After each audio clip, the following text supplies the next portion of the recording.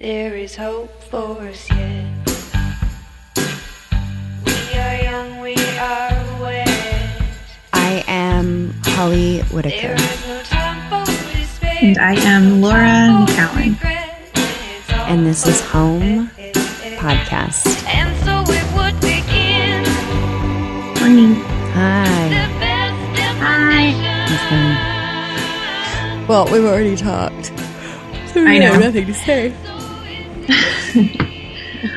It's good. I am It's drinking good. strawberry seltzer. Oh, I'm far better my than I favorite. was yesterday. It's good. And I have a lot of fun things happening. Not fun things. I have a lot of work to do today. And this week is a big week. This Tell me. weekend, right? We're going to be in New York for She Recovers. Oh, I was like, wait a minute, is Never Not Broken this weekend? I'm like, I'm going. I know. I'm the same.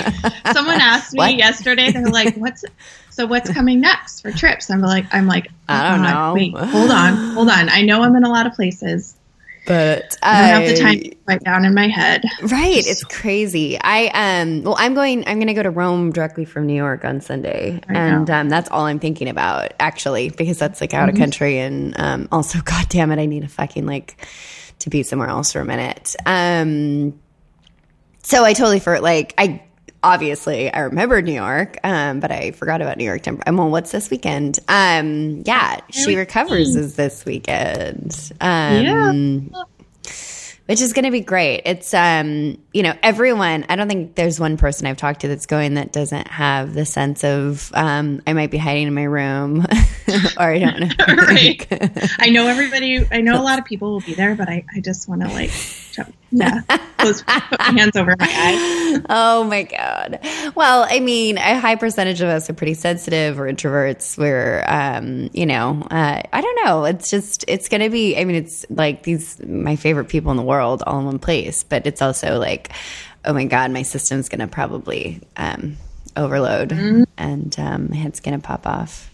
But yeah, I'm really looking forward to it. Yeah.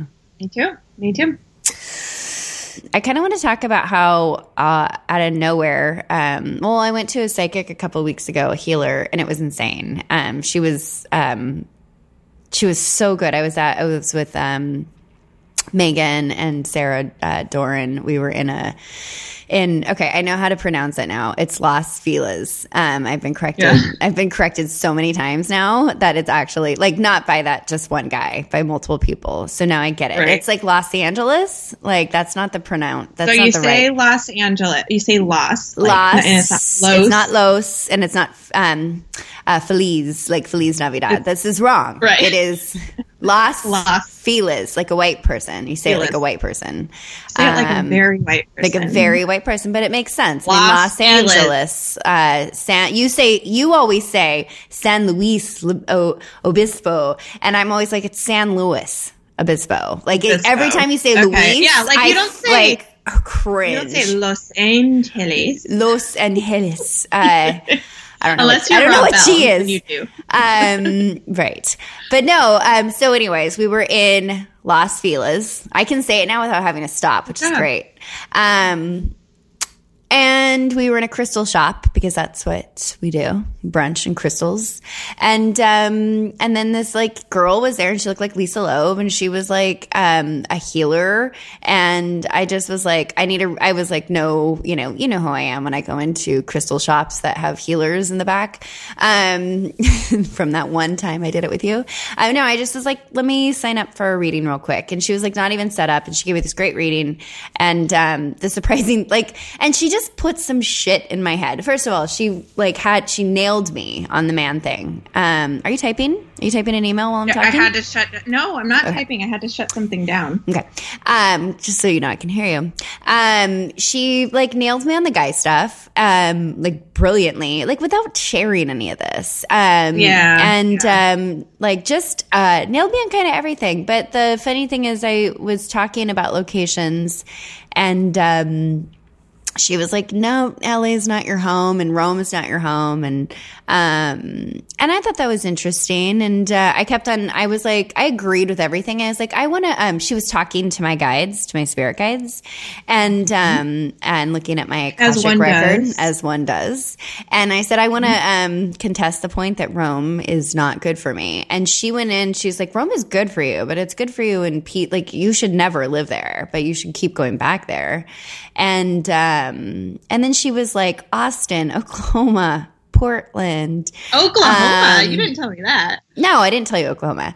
I don't know. She said wide open spaces. I needed wide open spaces. She said in her mind, like my happy spot, like, I don't know if I told you this, but she was like, your guides are saying like your ultimate happy spot is like running through fields. And it's funny because I don't know if you've ever heard me talk about that, but that's like my thing. Like running through fields is like my happy spot. Like when I go to Hawaii, that's what I do. Or when there's a field. She's like, I see you like in the Sound of Music type of situation. Like just, and that is, to be honest, that is my happy place in my mind, is like being in some field and like running around with my arms open and singing The Hills Are Alive. Anyway, so it just got me thinking, she's like, LA's definitely not your home. And all of a sudden I was just like, LA's not my home. And then some stuff has been happening with my work. And I don't know, all of a sudden I'm, missing San Francisco. I know it's such a strange evolution. I mean, I like it. Well, here's what's been happening. I watched So I Married an Axe Murderer, which is like, God, it's such a great fucking movie. But also I've been watching Silicon Valley. I mean, like that's like, I went to school there and then like I mean, like I've had a hard on for like Silicon Valley since I was a kid, you know, and I don't know. I just been watching it and I'm like, oh, I miss that. I hate that culture, but I miss that culture. And I miss fog and, you know, cold. It's so hot here. And I don't know. It's just weird. I can't believe it. Honestly, I don't even know what to do with it. And then I started looking at apartments and like I actually can afford an apartment with a parking space, which I never could have before. And I was like, why did I hate living there? And actually, like, I miss my friends. I don't know. All of a sudden, it just feels like I'm stuck in the middle of LA and I made a huge mistake. But not really. I mean, it doesn't feel like that. But it just, like, I watched, you know, The Real Housewives of Beverly Hills last night because my internet was down. And that was the only thing I had downloaded to my computer. And I was like, all of a sudden it didn't feel like home. It's weird. So I don't know what's going on and I'm just rolling with it. I don't have to make any decisions for like 6 months, but it's a surprising thing that's happening and in my heart. So, you know, and plus I just like for what I'm doing, I do kind of want to be back in that. Like that's where my network is. That's where, you know, that's where my peeps are. I have a similar. I mean, it's not the same because it's yours. You want to move back to Colorado? No, God, no. That gives me such anxiety to even hear that because I would never want to not be by the ocean. But I'm thinking of moving to the town next to me. I've had the pull towards it really since the first time I went there, and I think I'm going to do it. I mean, Wayne Scott. Not as big of no. What? What's it called? Wayne Scott? No, but no. Wainscoting? No, it's Swampscott. No. I know where you live. What's the town next to you? Mainline? Marblehead. Yeah. Yeah, you've talked about this. I want to, but maybe not on the show. But you've definitely been talking about it. I was like, what? You want to move to Marblehead?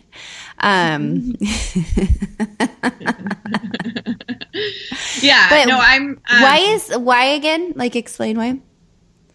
A couple things. Like, it's not. I mean, this town is like 10 minutes away. Okay, it's not a huge deal, but it is. It feels like a big sort of energetic deal because moving is a big deal. It is a big deal. I would have to switch. My daughter would have to switch schools, so that's not nothing. And I have I don't know, there's something very specific about that town that draws me.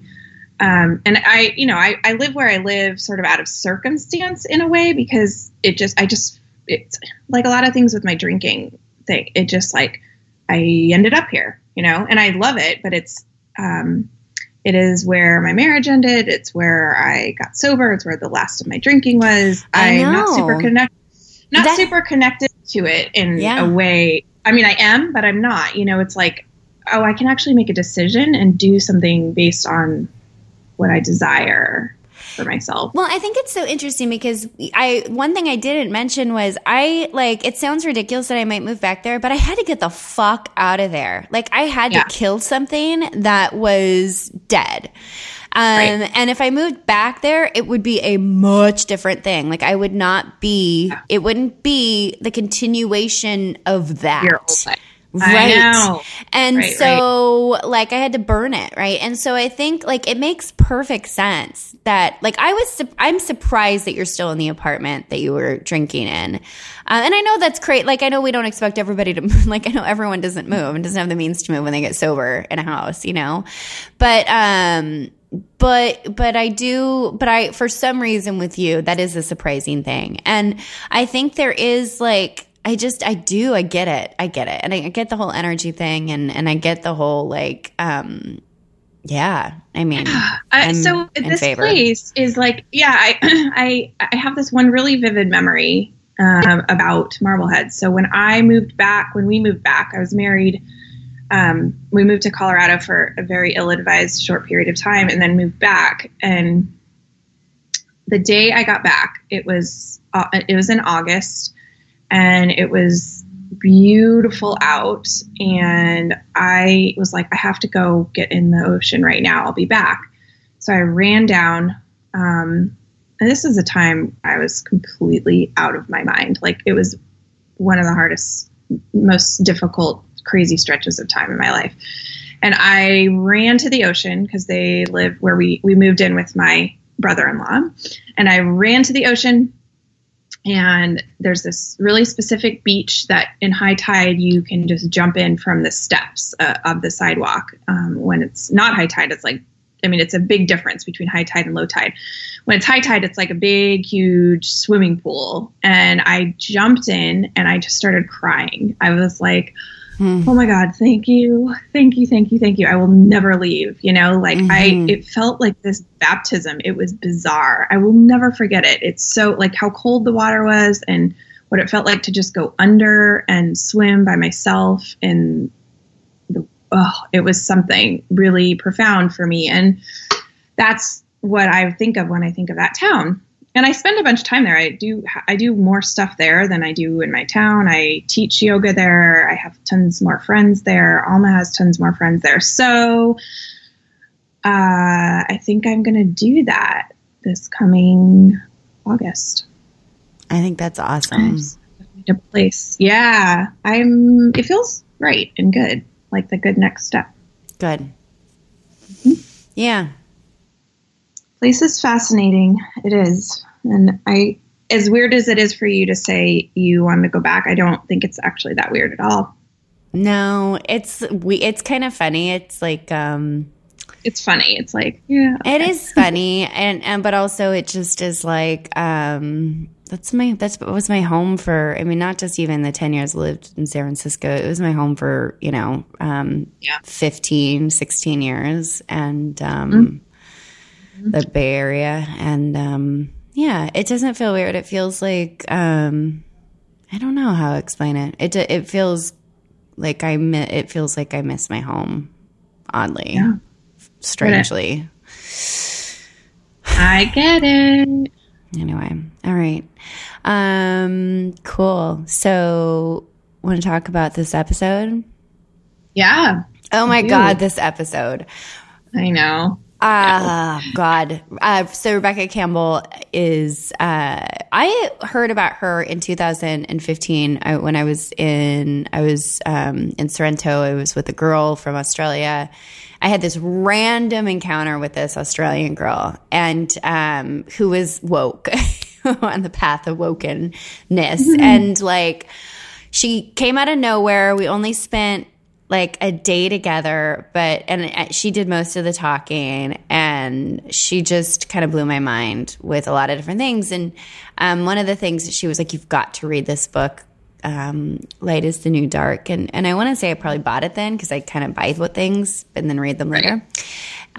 But whatever it was, I didn't read it until I want to say I was in Italy this last year because I was looking for spiritual books. And I think I just finally was like, okay, let's do this. And I read it. And I remember like thinking, I just remember not being really pulled to it. And then the second I started reading Rebecca's first book, Light is the New Black. No, Light is the New, I always want to say Light is the New Dark.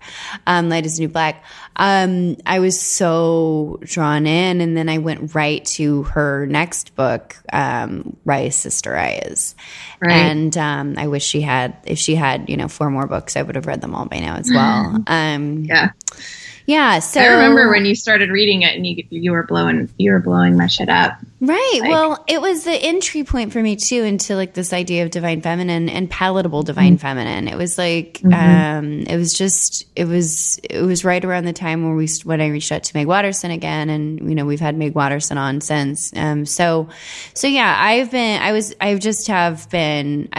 following Rebecca. I'm a huge fan of her work and her, and she's taught me a lot, and we talk about like it's kind of, I'm excited because we actually get into this stuff on this that has impacted me the most, the cyclical nature of our beings, and that really that doesn't always happen. It doesn't always come across in our interviews, like the most important aspects of what we've learned from these people, and I really feel like she's like, this is good. Like for me, this is one of my favorite interviews, just because I felt like it really did convey. Yeah, we actually. Yeah, we did, and she was just also lovely, and I love her story, and I love how she's owning what she's doing, and it was beautiful. Yeah. It was a really fun conversation. So. Yeah,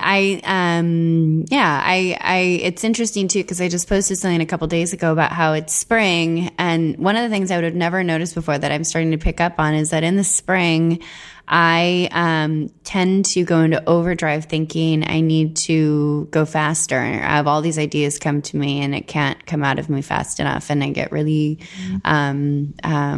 volatile. And like when they do things like move back to San Francisco, which is not just an outgrowth of spring, but it is part of the whole package. And I love this idea that like we talk about in here in the cyclical nature. Like I also am just off my period. I'm just in like the fresh part of it. And so whatever that is, like the pre-ovulation. So anyways, it's just interesting to kind of be able to understand how the seasons of our bodies and the seasons of and the actual seasons can affect, the way that we are. And not only that, it's just being able to look and understand, instead of being, for so long, I've been so embarrassed about how cyclical I am, right? Like I've always apologized for not being more consistent because I'm pretty extreme. And this is just one of those like really, really important conversations. Like she's been like, of anything, the teacher of mine that's taught me that it's actually perfectly normal to be a cyclical being, that feminine is cyclical, and how to actually like work with that instead of working against it and hating myself for it. So yeah, it's a lot. I love her books. Yeah. And I actually do like her books too. It took me a while to get into them because they're like little bite-sized sort of essays, and or at least Rise, Sister Rises, and so I was having trouble like sinking into it, but once I did, I got it.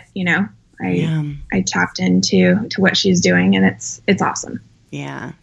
So Rebecca Campbell is the author first of Light is the New Black, and then most recently Rise, Sister Rise, and you can find her at RebeccaCampbell.me. But this is our interview with her. Enjoy.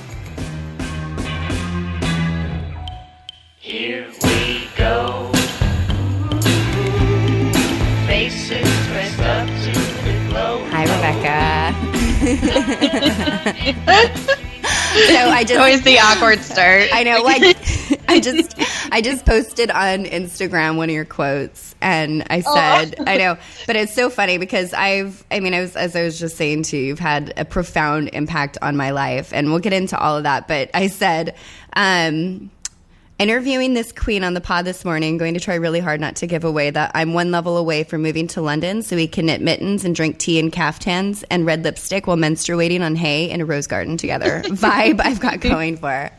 Oh my God. No, but I am really excited to do this. Your work has had a really big impact on my life in a really surprising way.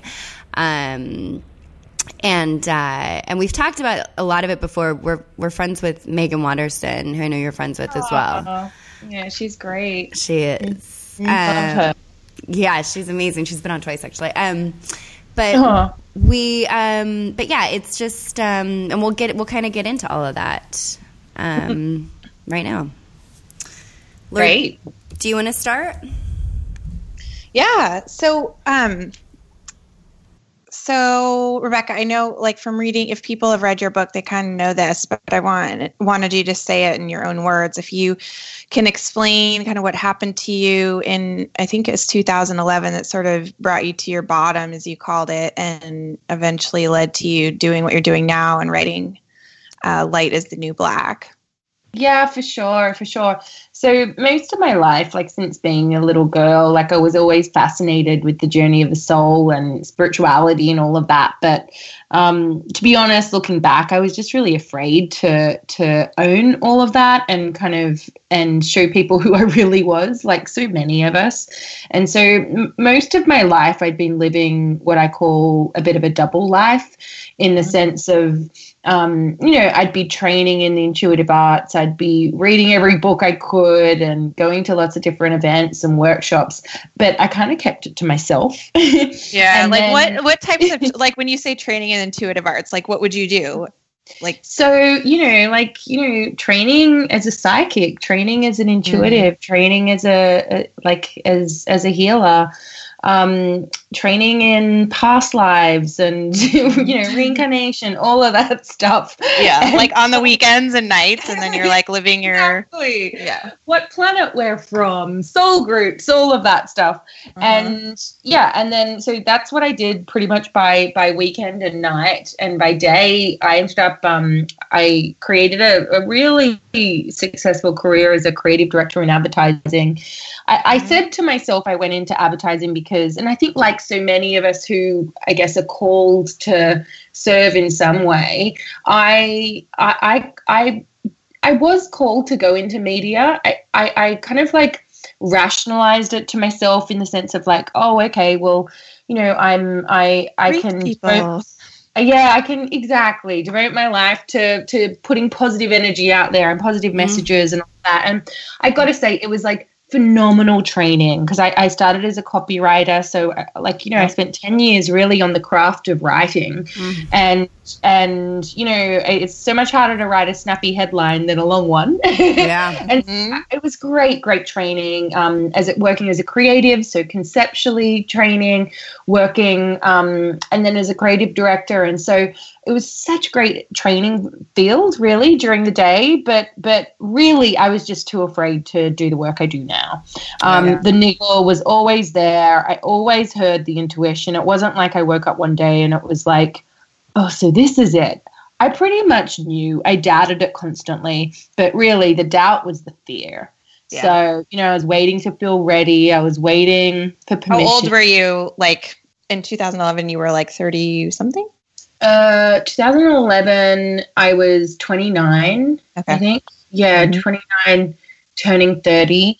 And so basically what happened, I could feel the life I'd consciously created just being harder and harder to hold together and hold on to. I could feel, it's like really Saturn returns time, right? And I'm sure, how old are you guys?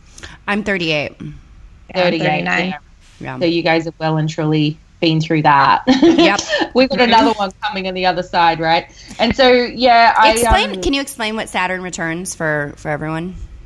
Saturn returns it's when Saturn returns to the point it was when you were born. So I think it's a and correct me if I'm wrong. I'm not good with the details of astrology, rather the concepts. But it happens around. It's a 28-year cycle, is it? Or a 28 to 30-year cycle, something like that. It's around the age of 28 to 30, and it continues on. So when you're a double 28 to 30, then it comes again. Mm-hmm. So Gotcha. yeah, so we've got another one coming, and then if we live long enough, another one and another one. Oh my God. Well, it's interesting because you study Kundalini yoga, right? You study with like Guru Jagat, I think. Yeah. Like I'm not a Kundalini teacher, but right. like I'm avid chanter. So yeah, I teach chant. So, and Kundalini is a big part of that. Right. They have life cycles, and their life cycles run in, I think it's 11 and 8 and 9 years. And so there is around the early 30s a time when all of them meet up, like all the changes meet up at once. Oh, really? Yeah, it's super interesting. Yeah. Anyway, sorry. So keep going. So you had that's cool. Yeah. So it was basically, I could feel Kali coming in and about to kind of, I was doing my tarot cards weekly, pretty much like praying for some sign that like things would be okay and I didn't have to do what I knew I was being called to do. And the Tower card just kept on coming. And, that Tower card in the tarot deck, it's like, particularly in my very worn deck that I have, it's like, it's an exciting card, but it's really, I thought it was a horrible card because it was literally the tower is burning and everyone's like jumping out of the windows, and it's like it's like only a matter of time until everything's burned to the ground. So what are you going to do? And so that's really what that was. And then little by little, but very swiftly, pretty much every part of my life just literally burned to the ground. It just crumbled. Long-term relationship, 11 years ended.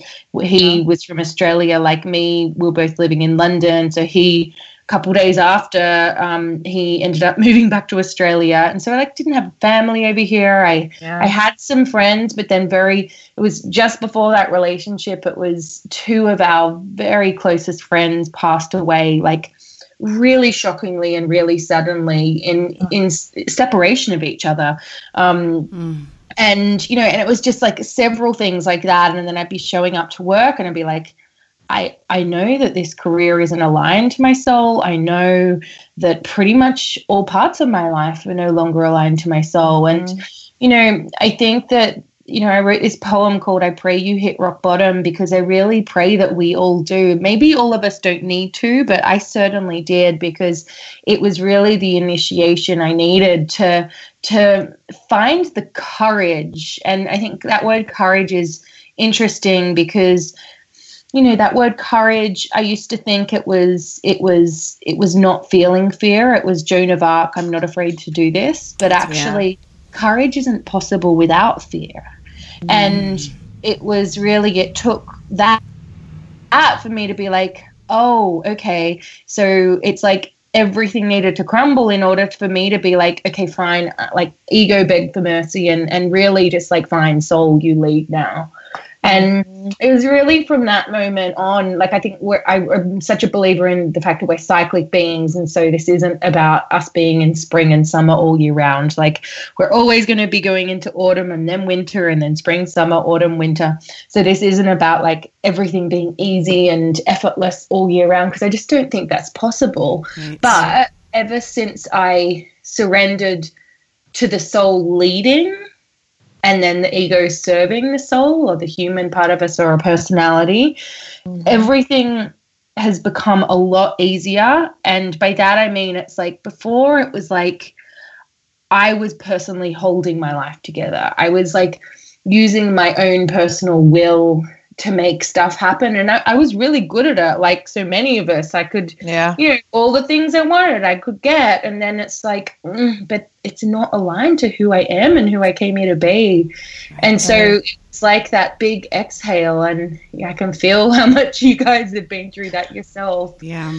How can I, so okay, so you have this, this stuff happen. Can you just give us a little bit of a sort of download of what it looked like when, like, as you made this shift? I mean, did you just show up to work one day and, you quit? And I mean, I think the reason I ask is because people, it's hard unless you've been through something like this to imagine how you like let go of your grasp and that things start to sort of happen for you in a way. Totally.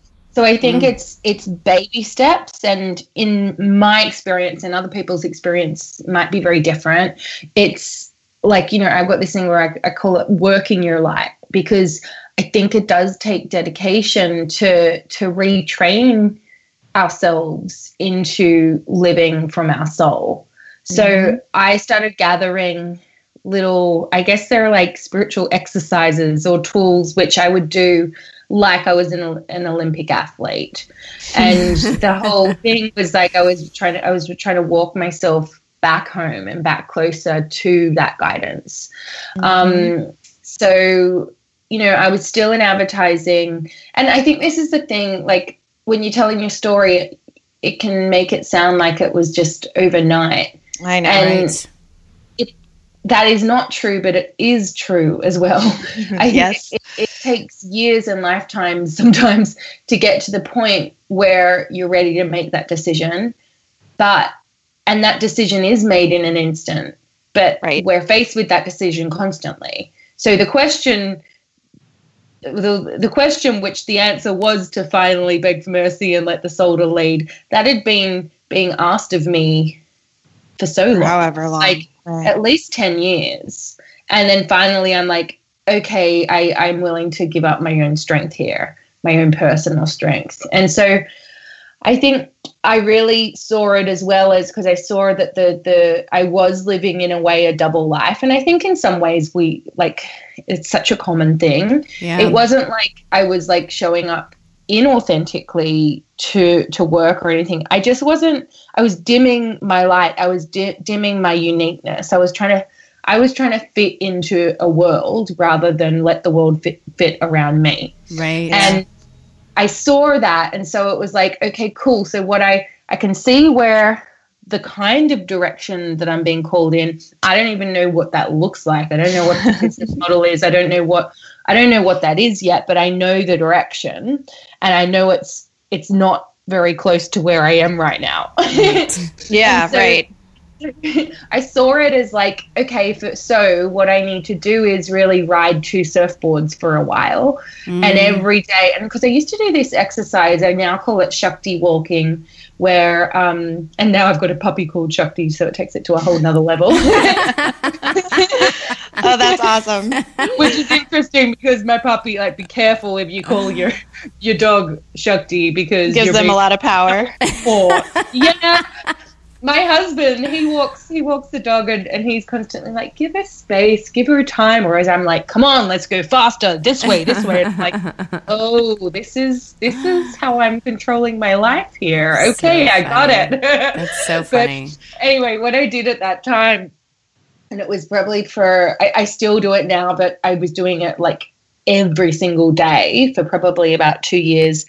I would get up in the morning, I'd walk to the park, and I'd set myself like, I don't know, like half an hour to 40 minutes to walk in nature, but I never like walked a path. I just like let nature, like the Shakti of nature, the Shakti within me, guide me like where I needed to walk, if that makes sense. So it might be, okay, circle that tree, or go and smell that flower, or go to the lake and go backwards a different way or whatever.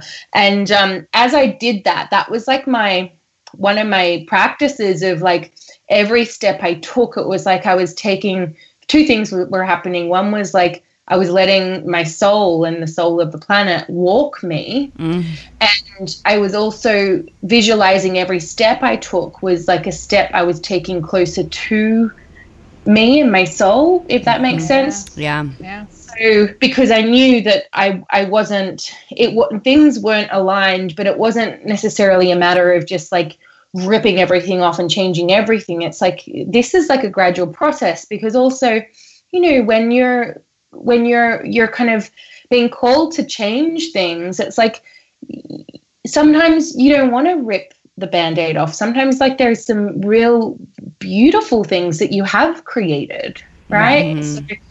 So eventually with me, I just did it in like a baby step kind of way. So every day I was doing at least one thing in the direction of where I knew I was being called, even if I didn't know where that was. Right. So it was just like one more brick on the path or one more step on the path. And, so then I went from like working full time to 3 days a week.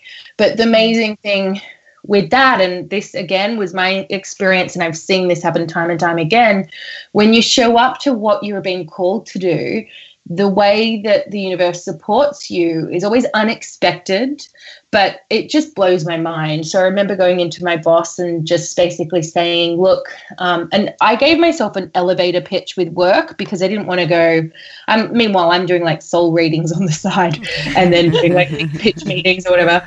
And so I didn't want to tell my boss that, I'm quitting to read the Akashic Records.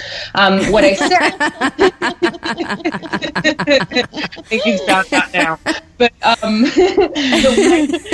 because I was like, and I say this, I've got this course, Work Your Light, which is all about is like how we turn the passion into the business. And so it was like I wasn't going to turn my back on my training completely. And so I was like, okay, so what was it? And also, like so many of us, I really like struggled with what the hell I was going to call myself.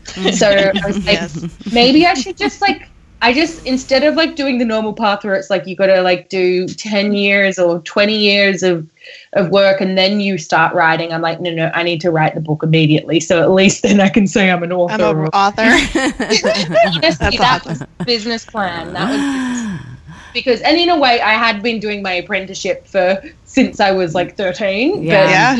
But, and so it was a different way of doing it. And so that's what I said to my boss. And I'm like, look, I'm passionate about this world, self-development world, spirituality world. And there is this book I really want to write. And that forced me to actually decide what book it was, by the way, because we always have like a million ideas. I was living on my own at the moment in like a Post-it house. Basically, it was just thousands of Post-its everywhere with all the ideas. And so, I did say to him that I really feel called to write a book. So I feel like I want to give myself, say, 6 months to just like follow that dream. And I made it all about following this dream. And that, I feel very fortunate that, I'm now no longer in a relationship. He'd seen how much my life had just like changed in a short amount of time. And I said, and I don't have kids. And I just feel like if I don't do it now, I'll regret it. And he looked at me, he's like, I so get it. And this is surprised me. And this is what I so recommend when you work out your elevator pitch. Like for me, I was a copywriter and now I want to write a book. Yeah. And it's this topic, but for someone else, it might really be about cycling or like football, right. Like I wouldn't do that. And so I had my elevator pitch, and then every person I told it to, it became about them. They didn't give a shit about what I was doing. I mean, they were, encouraging or whatever. But, that thing, particularly in the spiritual world, like I was petrified of what people would think and that, my reputation would be ruined. And, I was so afraid of sharing my voice. But really what they got in there was, oh, wow, she's got this thing that she's always dreamed of doing and she's doing it. Mm-hmm. And then everyone else's responses were like, oh, my gosh, that makes me think I really want to visit Tibet. I know, right? People, I know that's so the response. It's like, oh, my God, I'm so jealous instead of like, you're crazy. No one says you're crazy. Well, to your face anyway, maybe. To your face, right. But I'm just saying the people who you think are going to say you're freaking crazy and, defriend you and all of that, I find that they're actually the ones who come to the sessions. They're like, I want to do it.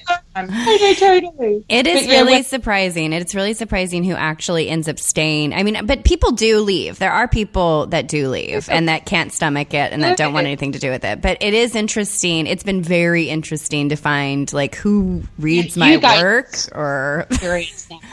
Yes. Yeah. I have a question. So this is something I've always wondered is, do you think I mean, do you believe, based on your knowledge of past lives, do you think that this is the first time that you have broken this?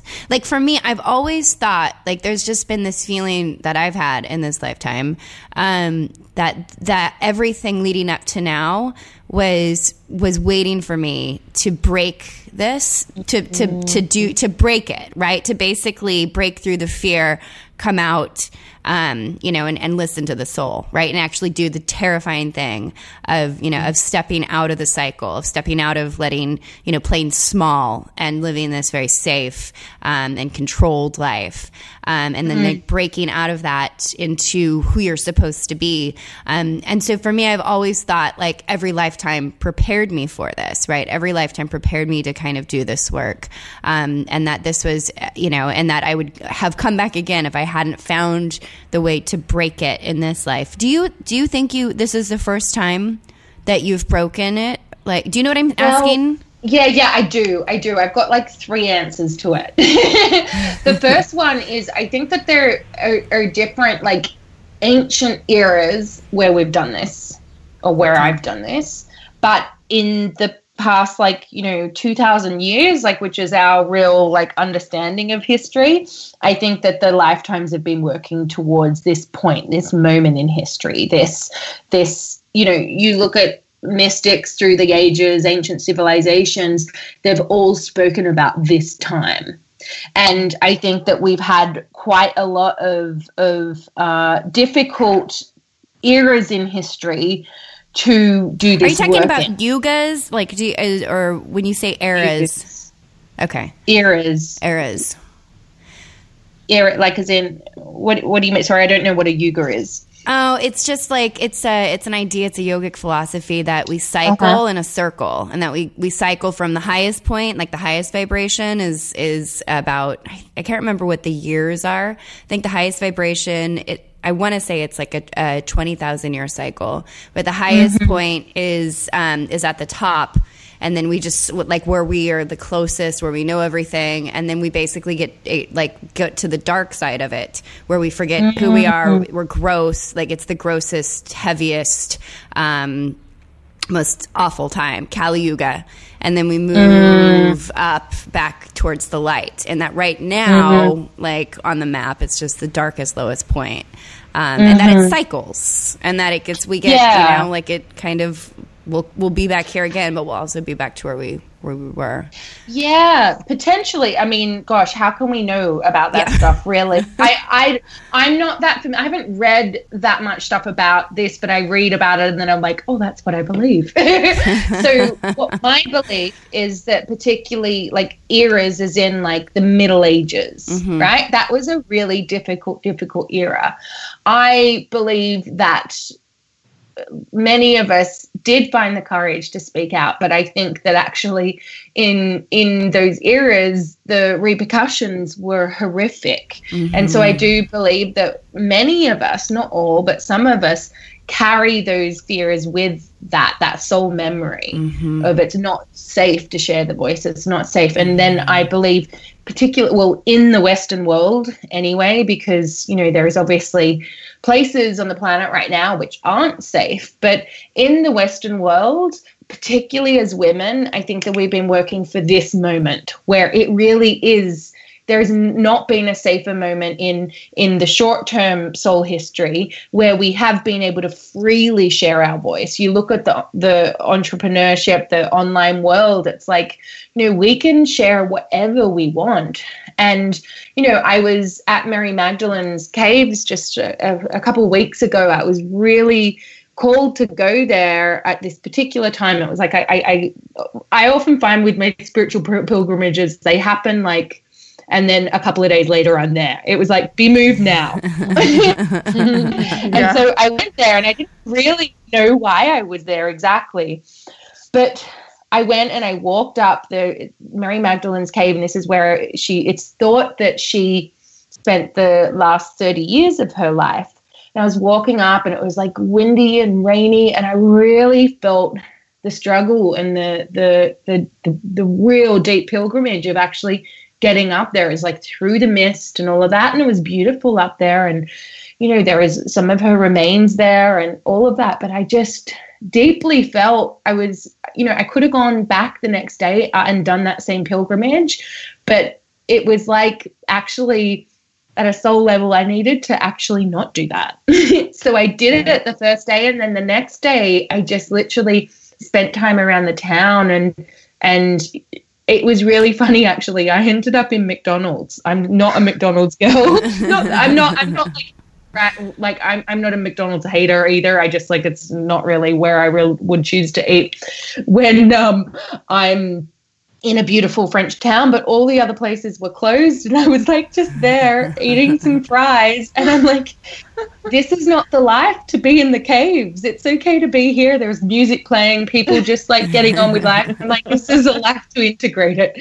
You do not need to be in the cave. And then the next day I woke up, and the town was beautiful. The weather had changed. It was so beautiful. And I went into the basilica there where her skull is, and as I was walking in, I discovered it was International Women's Day. And something about that was just because it felt like the days leading up, the church was closed and the door was closed. And I kind of snuck in, but I didn't know if I was allowed to be there, and no one was there, and it was dark and all of that. And then on this day, the third day, International Women's Day, the doors were open, the sun was shining, birds were there were markets, and to me, it was just this beautiful visual metaphor over and over and over again, where it's we're done with hiding in the caves. We're done with keeping the voice in. We're done with keeping ourselves restrained. It's now time for us to, and I wonder if you guys have seen this, with the women's marches and all of that. And I've got a lot of friends who do this work who are kind of I actually didn't feel called to go and march, and I just am feeling really, really inauthentic almost, because I wasn't physically moved to be there. There was something in me where it was no. And what I feel is that there is many of us who have been almost we've been part of the activation of this energy, of this awakening, and now it's and this is what I really got in France. It's okay, it's everyone can see it now. And, it might feel like the world is in a terrible place. And in one way it is. And you could say the Kali era, right? It's we're in the darkest bit. But I actually feel, and, I do have a tendency to see the light though. So, maybe it's just my way of seeing things. But deep down, I feel a relief. And I was in America when Trump got in, and I'm not trying to get political or anything. No. I mean, I'm happy to, but this isn't about, what I'm saying is not necessarily just about him and all of that. But with all of the stuff with Brexit, all of that, it was personally for me, I felt like I was carrying a lot. And then with the stuff that happened, and it kind of went to the end of last year, all of a sudden I feel lighter. And I think it's because what we can't see, we cannot heal. Whereas what we see, we can. And I feel, and with the millions of women marching and stepping forth now, it's finally everyone can see what needs to be healed in ourselves, in the world, and all of that. And now, it's it's not just your burden. It's not just one person's burden. No, I know so much what you're saying. And you guys are part of that too. So do you feel similar? Yeah, as you're saying this, because it was still a heavy time, I could still feel that heaviness. And I'm very much like you. I can see the dark. I can be in the dark, and I can still pull it back. Part of, I think, what Laura and I do is work within some of the darkest parts, down, which is just as beautiful as the light, right? And so I think that there's also a capacity here between Laura and I, at least, and I know within myself for sure, to be able to be in the darkest place and still see the light within the darkest place. Totally. And so I found for me, when I started waking up, so I woke up like, you talk about the Aquarian age. I've seen you write about it a couple of times. So I woke up like literally in October 2012, and as you know, I know, isn't that crazy? October 2nd, 2012 was when I broke. And then that was when I started working a path of recovery. And then, and December 11th, 2000, was it December 11th, 2012? December 11th, 2000. I can't remember, whatever. But we shifted from the Piscean age to the Aquarian age right around the time that I really woke up, and also that Laura woke up. But for me, when I started to wake up, this is when I found Eckhart Tolle, and this is when I found James Baraz, who was my first meditation teacher, and this is when I found Kundalini Yoga, and I found Gabby Bernstein. And, for me, it was just this... I was a director. Our stories are similar. I mean, I kind of went pretty far down the hole of self-destruction, but our stories are similar in that I had really built this career up where I was great at it. And it's now served me in this world, or in this career. But, I had gone... So I was so far down the hole, and I always had this knowing within me that there was more. There was always this longing and this calling for more. Like my heart was like just so desperately, my soul was so desperately, trying to break through all these layers I had piled on top of it and all the stuff I had done to myself. And then all of a sudden, when I woke up, it was just like, holy shit. When you realize that, like when you all of a sudden realize the world that you're in, what's going on around you, what's possible, from a really dark place, it is like you are in on a secret and nobody has like noticed it yet. Nobody has gotten it yet. And everyone will at some point, that this is what, like, this is where everyone's going, but you also know everyone's far moved. So in a very like big way, I have seen for a really long time, like I believe like we won't be using, like, I believe that we won't need to use any sort of drugs or alcohol at some point in our lives in order to find like our truest selves. I like part of the work that I do and my mission is really to help us kind of tap into what we've got going on inside without using stuff outside of us. And so for a long time, I've just felt, yes, exactly. Like when you walk down the street, I've lived in downtown San Francisco, and I now live in downtown LA, and it's like you see the ills of society. You see like people living on the streets and sleeping on the streets and being stepped on and walked over, and you see people losing their minds every day right in front of you. There's been a woman on the street screaming. She's like for the last couple of hours since 4 a.m. She does it a lot, just screaming. And in other words, what I am saying is I have seen like this cannot go on. Like we will wake up. Like we have to be able to see that like there are that we're dying and that the only solution to this is this like collective awakening. And so yes, like I knew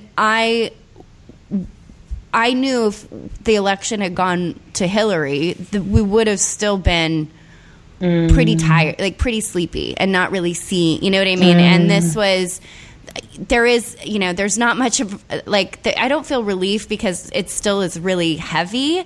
But I do definitely feel relief that at least we're fucking seeing it.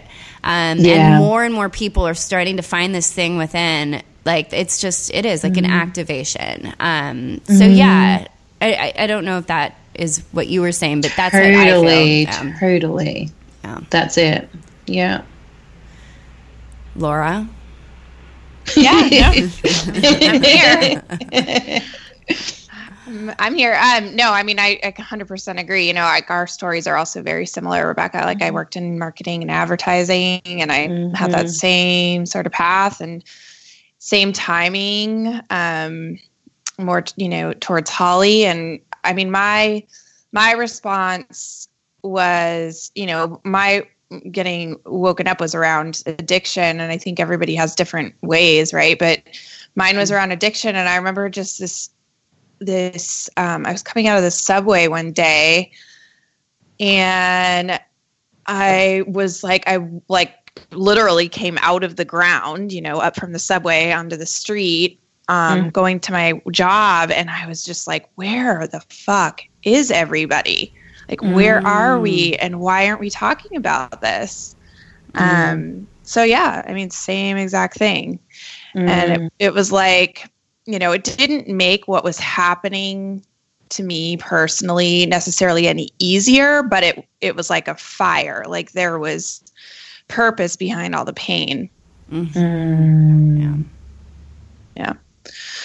So, so I love that you said, like, you I was going to ask you about your video. You had this awesome video that we'll post when we put this up, for 2017, where you were saying, you know, like, we can't heal what we can't see, and that you were feeling like, you know, we're at the end of this 9-year cycle, and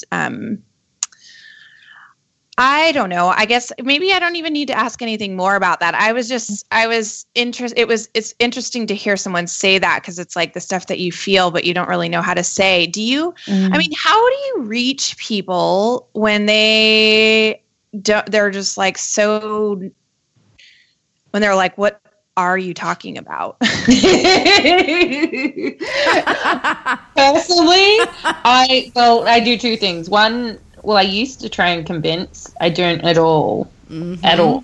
Yeah. I don't care if someone doesn't understand what I do. Like, I don't feel any way desire to try and convince people of anything. It's exhausting. But you used to. You started out, you did at one point. When I was younger, I did. Like, but that's part of, like, going into the spiritual closet. Like, I think this is what happens when you first awaken. It's like, I liken when we first awaken to, like, and have our experience of, like, this other world, like the spiritual world, like, kind of like the first time you have sex, or rather like a proper orgasm, and you're like, oh my God, you don't understand.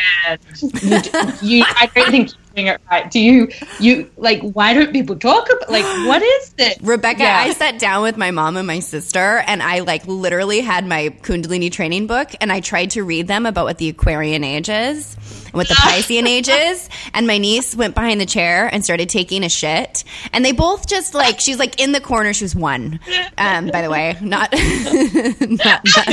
she's not like 15. She was in diapers, but, like, they kept on. I'm sitting there and I'm like, take me seriously, and they start laughing, and it was just like, they weren't laughing at me, but they're laughing at my niece, and, like, it was just this moment. Precious to you, right? Yeah. But that was it for me. That was it. That was the last time I ever tried to get anybody to, like, sit them down and get them to understand. I mean, it was like the perfect metaphor for it.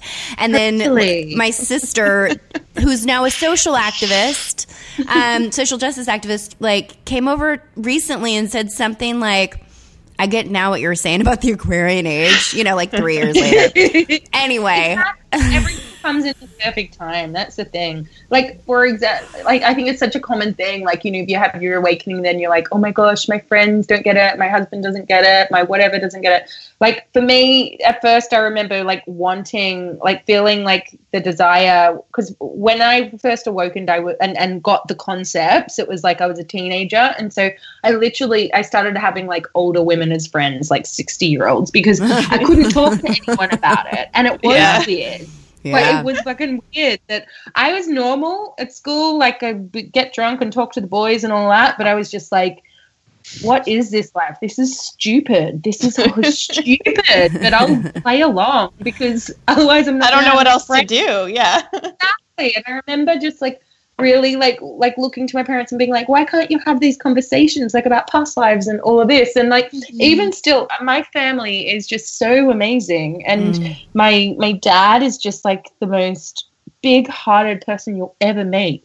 But even still, like, just I got married in Australia, like, a year and a half or 2 years ago, whatever, and I was back there, and, you know, Dad's like my number one liker on Facebook. Like, I'll post something and it's like within a millisecond, Trevor Campbell likes it. So, like, so proud of me. Such a supporter. And then I'm talking to him and I'm like, so Dad, you know, you've read my books. You're my number one follower. Tell me, do you still believe that when you're dead, you're dead. And like, think about like what I do. It's all about the journey of the soul. It's all about past lives. It's all about this era and all this. He's like, and he starts to laugh and he's like, yup. Yeah, he's like, I don't even know what I'm liking. I just like you. He's like, I just love what you're doing. I just am so proud of you. And, it's great that you're like putting good stuff out there. And it's like, when I was a teenager, that was heartbreaking for me. But now it's like, oh my God, that is like the best compliment ever. And just such a beautiful reminder that it's like, what we're teaching isn't for everyone. For those who it is, it's just like my teachers have like nailed into me. If you're looking for approval from others and you're looking for people to validate you, your intention's not right. That's right. Yeah. So there should just be like what works for you. And, and I think this is even for people who are open to lots of different things. So many people come into the spiritual, well, even more so self-help world because they don't think that they're good enough or there is this validation that they're looking for, or that they're even ready or even at a place where like, who am I to do this thing, right? Like, which is the same idea of like, what will people think, right? Yeah, and so that's what we need to watch out for because it's the same thing. Like, I don't think any teacher, like, it's tricky because for me, what has worked with me is I really am all about non-negotiable spiritual practice, like not like, and I so respect Kundalini.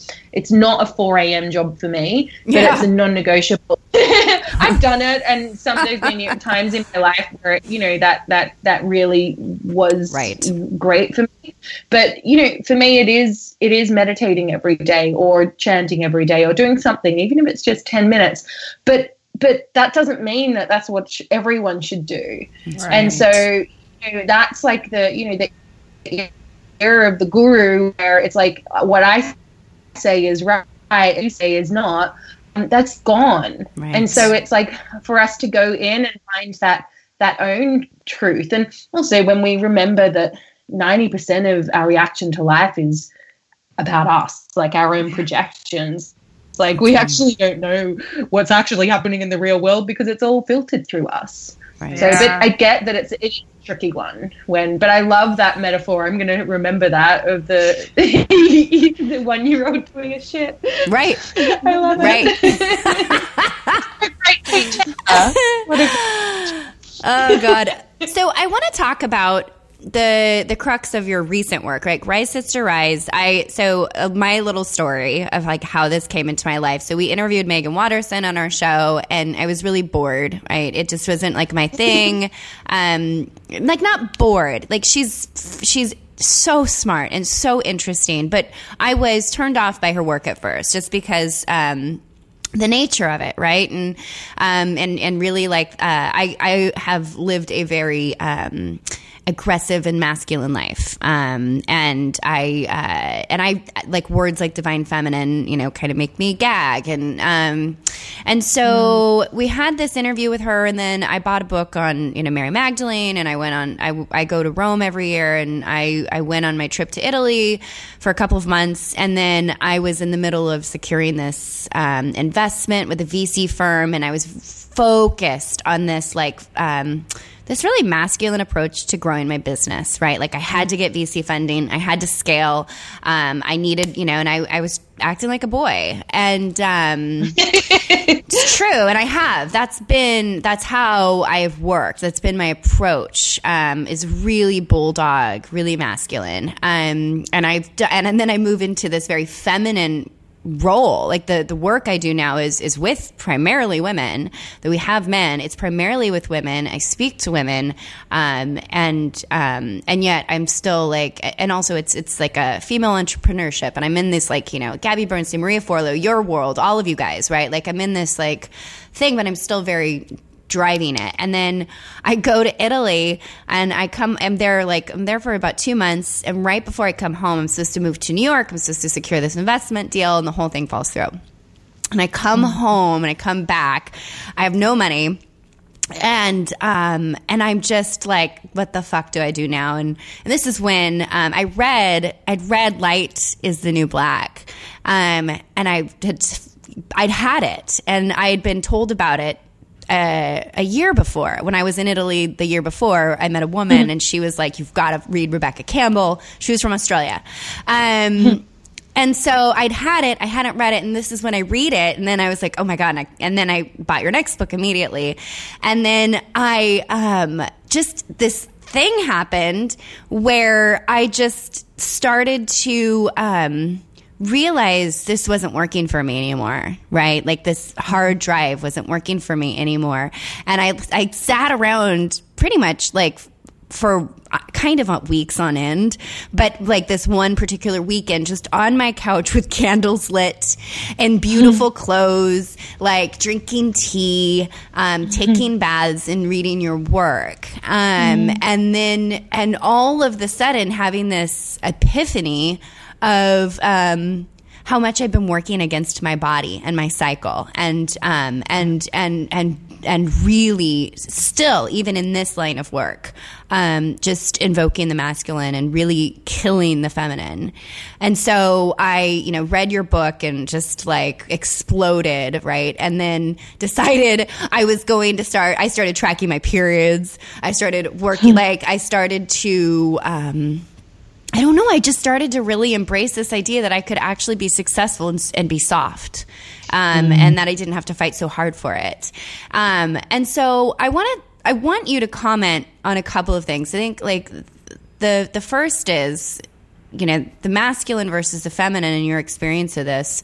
But the second thing that I really am dying for you to talk about is the crone, the maiden, the mother, the wild woman, and our cyclical nature. Because for me, I fought the cyclical nature, right? I tried to tame it, and I resisted it, and now I'm not crazy or 20 different people, right? Or inconsistent, which is what we say. We try and tame it. We say we're inconsistent. We say we really I thought I was the most inconsistent, crazy person.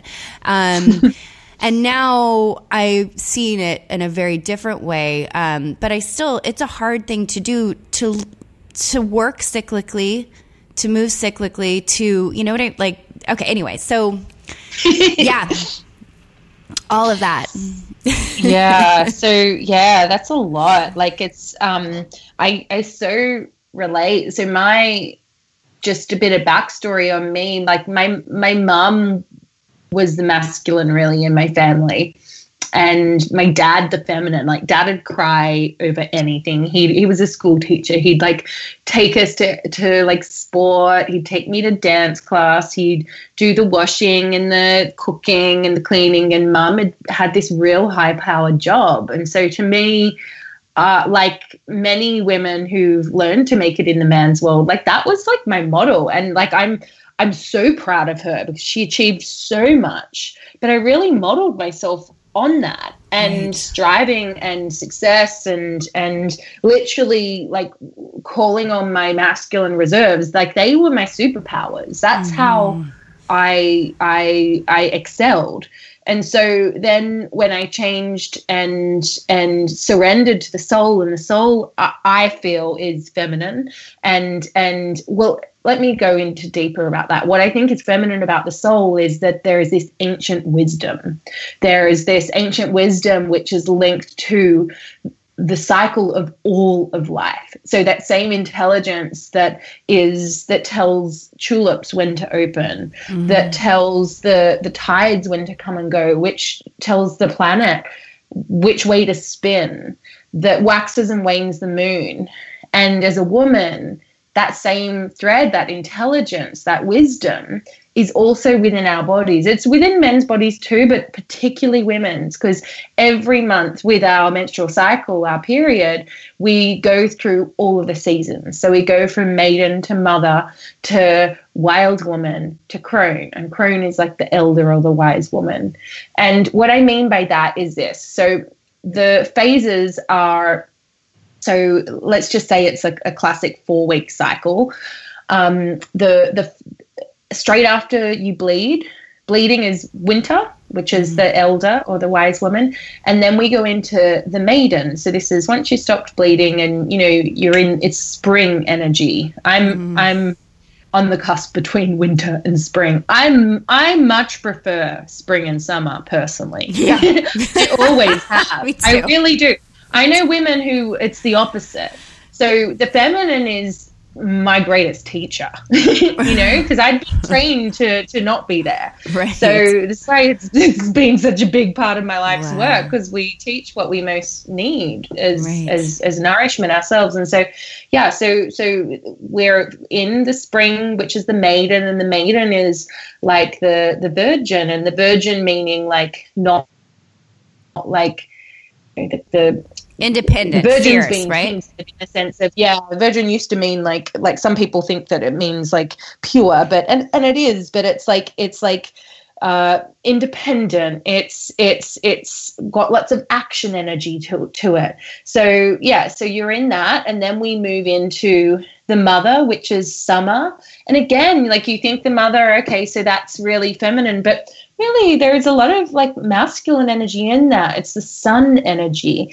And so it's the part of our cycle when we're ovulating, we're looking our best, we're feeling our best, we've got extra energy, we're probably wanting to go out and socialize and like put our ideas into action. When we're in spring, with the phase before that, where we're probably like, oh, I want to do this. We're really excitable and we're naive and we're like, oh my gosh, I've got all these ideas and all these Post-its everywhere. I just love it.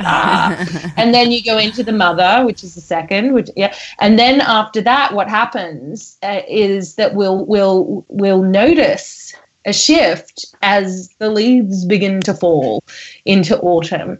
And so this is the wild woman, and the wild woman and then the wise woman as well. Both of these archetypes are highly feminine. And also these are the archetypes that have been banished from society for so long. And as far as I'm concerned, personally, I believe that the rising feminine is really the rising of these two archetypes of women. So the wild woman being the powerful woman, the woman who isn't afraid to assert herself, not in an aggressive masculine way, but in a way that is like, no, I know I'm enough and I need to trust the wisdom I'm getting, trust my hunches, and I'm putting my foot down and I'm saying no, or I'm saying yes. And the wild woman, this is like the witch, the archetype of the witch. And think about the witch through the burning times, the Middle Ages. Like she was burned and literally. Tortured. And I went to like this museum in Rome that showed all the different instruments that they used to. It's hideous. Yeah. Brown. It's really horrible. And so this part of our cycle, this is really, I would call it this is like the PMS stage. For me, so you can use this stage in the sense of like you're not going to put up with bullshit when you're in this stage, right? Or if you do, you're going to have an outburst, like you're going to have a crazy fit, because there is so much anger and rage that if we're putting it inside, that power turns into anger and frustration, sometimes tears. Whereas if we actually assert ourselves in the way that it's coming, our power, then it's a little bit more smooth sailing. But it's like, this is the fire energy. It's like, it's okay, right? And so for me, what happens around day 26, and even if it's a good cycle, I'll either like burst into tears over nothing, or I'll be sitting on the couch and my husband will just be eating and I'll just be like, this makes no sense, but I really just want to hurt you because I don't like how you're eating. And he's like, I'm just eating. Or I don't like how you're breathing. Yeah. I have no idea what you're talking about. Or what? Or I'll be like, oh, yeah, exactly. Or I'll be, so I am a Virgo, and I'm really good at making things tidy, but I'm actually really messy. So I'm good at like doing a big blitz, but yeah, it's like things, I kind of go to the next thing a little bit too fast sometimes. And so I don't tidy up where I was. And so at the PMS stage, I'll be like, the house is a mess. Who's done this? And it's me. every single time. And That's the everything maiden. has to go. It's like, I want to burn everything and just like chuck it all out. And we need a whole new house. I need a whole new life. I need a whole new everything. And so this is the thing. So, and really, like, it doesn't really change that much. I tend to always go through it. The highs and lows aren't as much, but it's funny now because I know what's happening. And so I'll WhatsApp my friends and be like, oh, wild woman's here and I hate everything. Lots of fire emoticons. And then, but there's so much power in that phase. So this is such a good phase for like editing books. It's an amazing phase for like making hardcore decisions that you're too afraid to. You just like assert yourself and just like go for it. I think it's a great phase for teaching as well and for writing because you're just kind of like, here's what it is. Then we go into winter, which is generally when we're bleeding. And now this is the elder or the crone or the wise woman, where they used to say that, and this is the thing, the bleeding is sacred, like so sacred. And it's thought that like the blood is really like, that's the holy grail, right? It's the womb. It's the potency of the womb. It's when when we start bleeding, it's like the veil is shed between the worlds. And so we're closest to the goddess or god or whatever you want to call it. When we're bleeding, we're the most tender. If you imagine like a beautiful old woman who like owns her wisdom, like there's something like translucent about her almost. And it's like her words, like when she speaks, it's not actually about the words. There's a transmission coming because she's almost like bridging the worlds. And so this is an amazing time and this is the biggest teacher for us, particularly if we suffer from painful periods, which I absolutely do. I do too. Yeah. Horrific. And this is what this cycle work. Yeah, me too. It's so important for us to do, like, you know, and I think from what I've like been guided towards with all of this is that particularly those of us who have the painful periods, it's like we really need to watch the part of us that like just, you know, wants to be working all the time and push through and just like make it happen. And, you know, that's the maiden and mother energy where it's just like, oh, I've just got so much I want to share. Let's just like do it. Life's exciting. Let me share it. Let me share it. You know, I used to really see my high pain threshold as a badge, like as something which is really, really good. Right. And that's definitely something I need to watch myself on. I wonder if you guys are the same. Sounds a little bit like that maybe. So, yeah, and so this is really the bit autumn and winter, so PMS and bleeding. This is when we really are being called to, like if you just look at the seasons, it's like the leaves are falling. We're being called to let go of what no longer serves us, right? All the things that we've been bringing into bloom, all the things that we've been planting, and then to deeply rest. And, you know, that period of the winter of the elder, of the crone, the wise woman, it's like we need to rest in order to replenish ourselves so that comes spring, then the things can sprout, the ideas can sprout, and then we can go into summer again and go into bloom, and then we begin again. And I think this is why the cycle is such a wonderful teacher. And furthermore, even more than that, it's why Mother Earth is such a wonderful teacher, because, you know, I'm sitting here looking at my back garden and I planted 3 cherry blossoms, which only bloom so much. Oh, aren't they gorgeous? They bloom like just once a year and very quickly. And the first one, she bloomed first and all her flowers are gone. Like she's gone. She's done. She's done for the year. Then the second one, she is almost in full bloom now, and she's just starting to lose her leaves, her petals.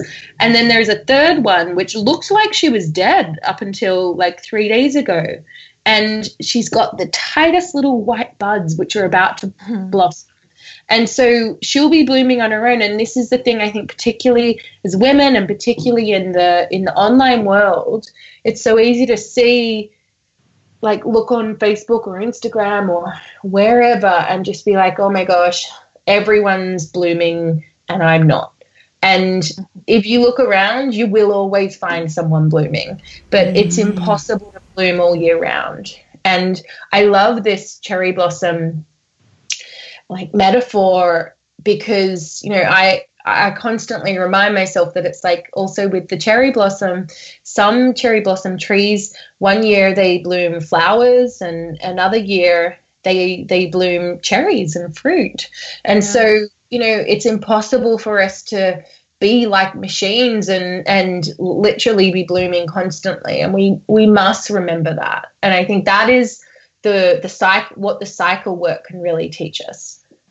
How do you, so I totally, and Holly told me about Rise Sister Rise before I read it and stuff. And I really love Meg Watterson's work. I'd never really dove into thinking about my period in this way, and I expected to be like very eye-rolly, you know, about it. But I was like, oh my God, this makes so much sense. And like everything you just said makes sense.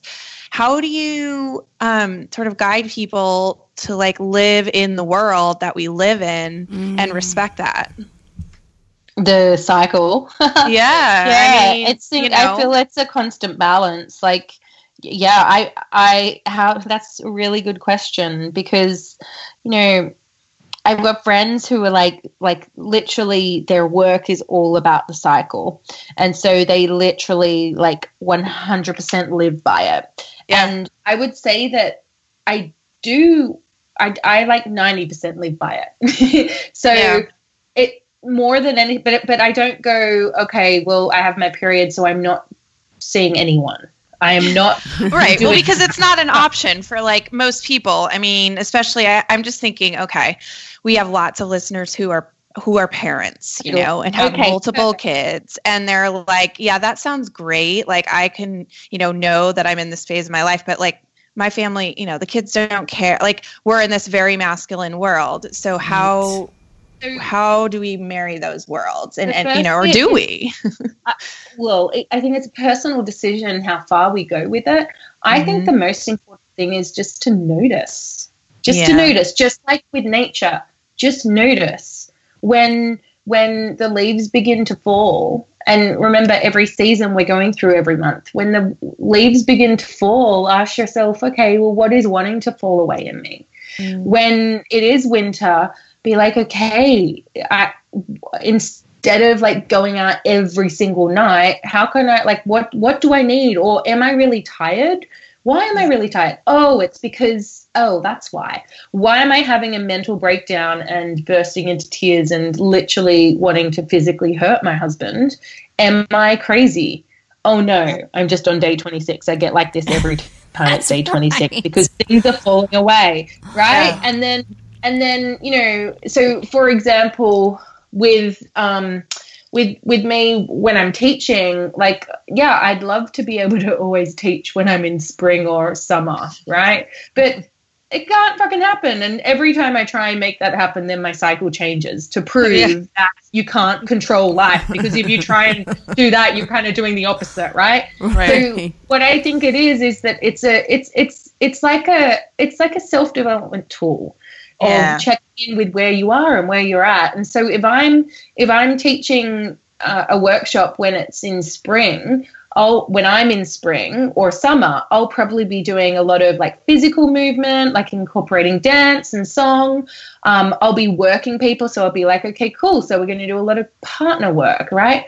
Whereas if I'm in autumn, the wild woman, I'll do a lot more activations and transmissions, and I'll probably like drill people harder, and that's okay. If I'm in winter, I'll be like, you know what, I'm just sitting here and I'm just going to channel, and I'm like, it's enough. Meditation will just do a lot of that, you know? Yeah. And so, you know, when it comes to cooking and dinner, it's like, okay, well, I'm exhausted. Why am I exhausted? Well, because I'm in winter. instead of cooking when I've got guests coming over, I'm not going to cancel the guests because I need to be in my red tent. I mean, go for it if you want to, but I'll just be like, you know what? I'm gonna go in between takeaway and cooking an amazing. I'll go to my local deli and I'll get some appetizers, and then I don't have to do that. Yeah. You know, I feel like totally. Yeah. I feel like it's this like acknowledgement of that it exists and that it's very real and that it's to be respected. Like for me, it's like this respect that we are not going to be given, you know, by society necessarily, but we give it to ourselves. And it almost feels like, I mean, even in just the few months that I've acknowledged this, I mean, I'm 39 years old. Like I've been having my period for a really long time. And, but you know, the funny thing is I was really like, I didn't, know when it was coming. It was always I have like really erratic cycles, and I never really correlated it to anything except this like annoying thing I had to deal with, you know, once every whatever. And now that I know it, it's sort of like this respectful dance. Like I have respect for it, and I feel like if I have respect for it, it sort of has respect for me. And like I'm not controlling it, but I'm not controlled by it either. Yeah. So it's like this respect of the energy that I'm a part of a bigger thing. Totally. I so agree. And it's really funny too, because I started like again, I never knew in my entire life when my period was coming or how long it was lasting for or whatever. And I started tracking it in, I think, October. And what's really interesting is that I always told myself I had irregular periods and that I never had a regular cycle. I do. Don't, right? Oh, it's crazy. Me too. To the day I start. I'm always, it has been off. It is crazy. Anyway. Isn't that amazing? It is. But you can be so disconnected. You can be so like that and not only that, I'm on it. I'm crone right now. But I was Wild Woman last week and I was pissed. I was so fucking fired up and so angry. And then we taught a workshop, and in we taught 2 workshops within a weekend, and the second day as I was teaching, I was just bawling. I mean, it was like, bruh! And so it's, and I was Wild Woman. And all of that anger was transmuted into passion and all of that stuff. But it is really interesting because before, when you aren't aware of this, you're just like, God, I'm being such a bitch right now. Or God, something's wrong with me. Exactly. Right. And that's the exact thing, because it's like, because these, the 2 archetypes of and there's many more obviously, but main ones are the wild woman, the wise woman, because they've not been embraced in society and they're making a comeback now. It's like sometimes when we're going through it, we're like channeling all the rage of all women who've always had that pushed in. Yes. So it's like, oh, this isn't just me. This is like my mom, my auntie, my this, and someone's just asked me if I can, take the dog to the vet. It's like, this is clearly not about the dog. That's right. So can you tell us what this has to do with addiction? Well, no, I want to say in your book, you talk about filling up, like using when we're not, I want to say it's when we're not in touch with the feminine side of ourselves. We start looking for things outside of ourselves, and I quote, you say, and then you say addiction is the absence of the feminine. And so that is what I'm interested in you talking about. I'd love you to talk about that. Oh, God. Okay. That's what Megan did. Okay. Addiction is the absence of the feminine. Give me a second here.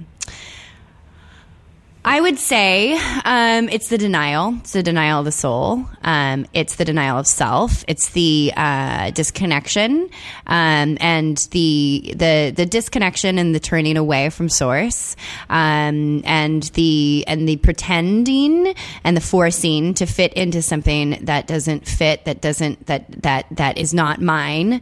That kills me in order to have to do. And so in order to allow myself to be killed or allow myself to do something that's so against my nature. I have to use things externally to plug it.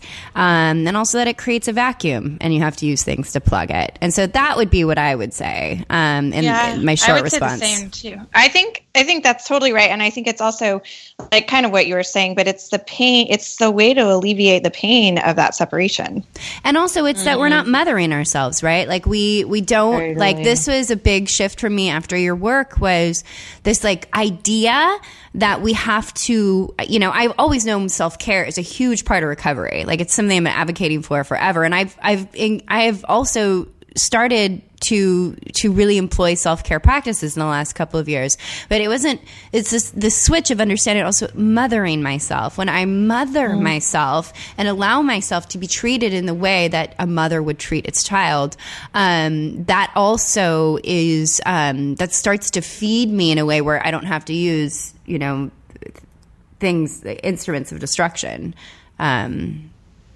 So true. It's I so feel that with the absence of mothering ourselves, and I think that so often we can feel unmet by our mothers, no matter how amazing or not amazing we think that they are.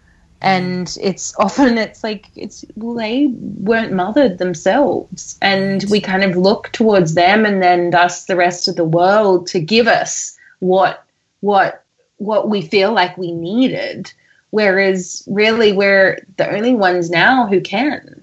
Right. And I think that this larger mother wound as well, which is so interesting when you look at it with addiction, is like if we look at the greater mother as in like Mother Earth, it's like our disconnection from her as well, Right.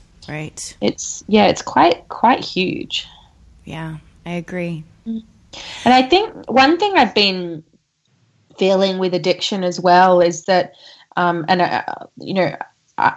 by no means an addiction expert, but one thing that I've noticed is how highly sensitive people are so prone to addiction. Yeah. And using addictions, things like food, like alcohol, like whatever it is, there's so many different things that we can become addicted to, almost as a way to like anchor ourselves on the planet. Right. So, because I think that for some of us at a soul level who are so highly sensitive, or just like there's a part of us where it's just like, oh, do we really have to do this again? Right. And using those methods, whether it's food or alcohol or coffee or whatever. And I'm not saying any of these things are necessarily bad. It's like how they react with us and why we're using them. But it's like we use them as the protection or as the vehicle to like keep us grounded here. Right. So, and I think in some cases that like sometimes we need to for a period of time in order to keep us here. And then it's like, okay, now I choose to be here. Right. I think that's so well put. And I would add with the sensitive piece, Glennon Melton, no, God damn it. Is it Glennon Doyle Melton? Why can I never say it right? Whatever. Glennon wrote a really beautiful piece about why the world needs the addicted and the mentally ill. And she just talks about canaries in a coal mine and how, a lot of sensitive people we're sensitive, right? So we're sensing the poison that's around us, right? Like what we talked about at the very beginning, like thank God, Trump got elected so that we could wake up. But sensitive people, like whether or not we're awake, doesn't mean, we don't, if we're asleep doesn't mean we can't feel, and that there's, and so this sensing that this isn't right. This is not how a society should work. We should not have we cannot, how can all of this that happens around us, the dark that we see right now in this, in this time, like, how can this be? This isn't right. Something's wrong. And so like canary in the coal mine, they can, the idea that sensitive people smell the poison and in order to deal with that, turn to things that help them deal with that. I so agree. All right, Laura, do you want to ask the final question? Yeah, so this is just something we ask people when they come on is what do you think your job is in this world? Such a good question. I think my job is it's twofold. One is to connect people back to the wisdom of their own soul. And then the second one, I think, is to inspire people to live from that place through creation, like through beauty. And I can't do that without having beauty around me, I've realized. Yeah. Well, it's the second part of that. Like I started buying flowers for myself. It's just you do have that effect in and really allowing people to live more softly, more beautifully. Thank you. That's a compliment. Thank you. Yeah, thanks so much for coming on. It was wonderful. My pleasure. It's been such great conversation. Do you have any workshops coming up or? Yeah, I'm coming to Omega for a Rise Sister Rise retreat in September.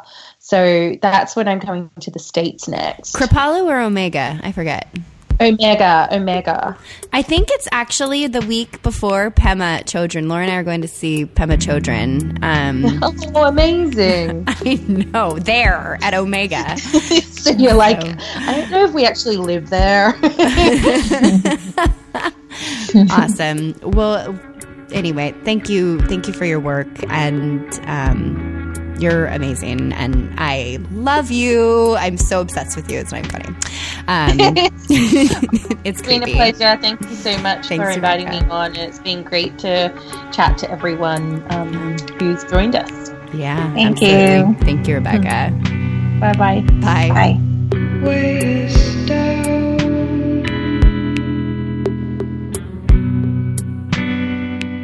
infinitely so.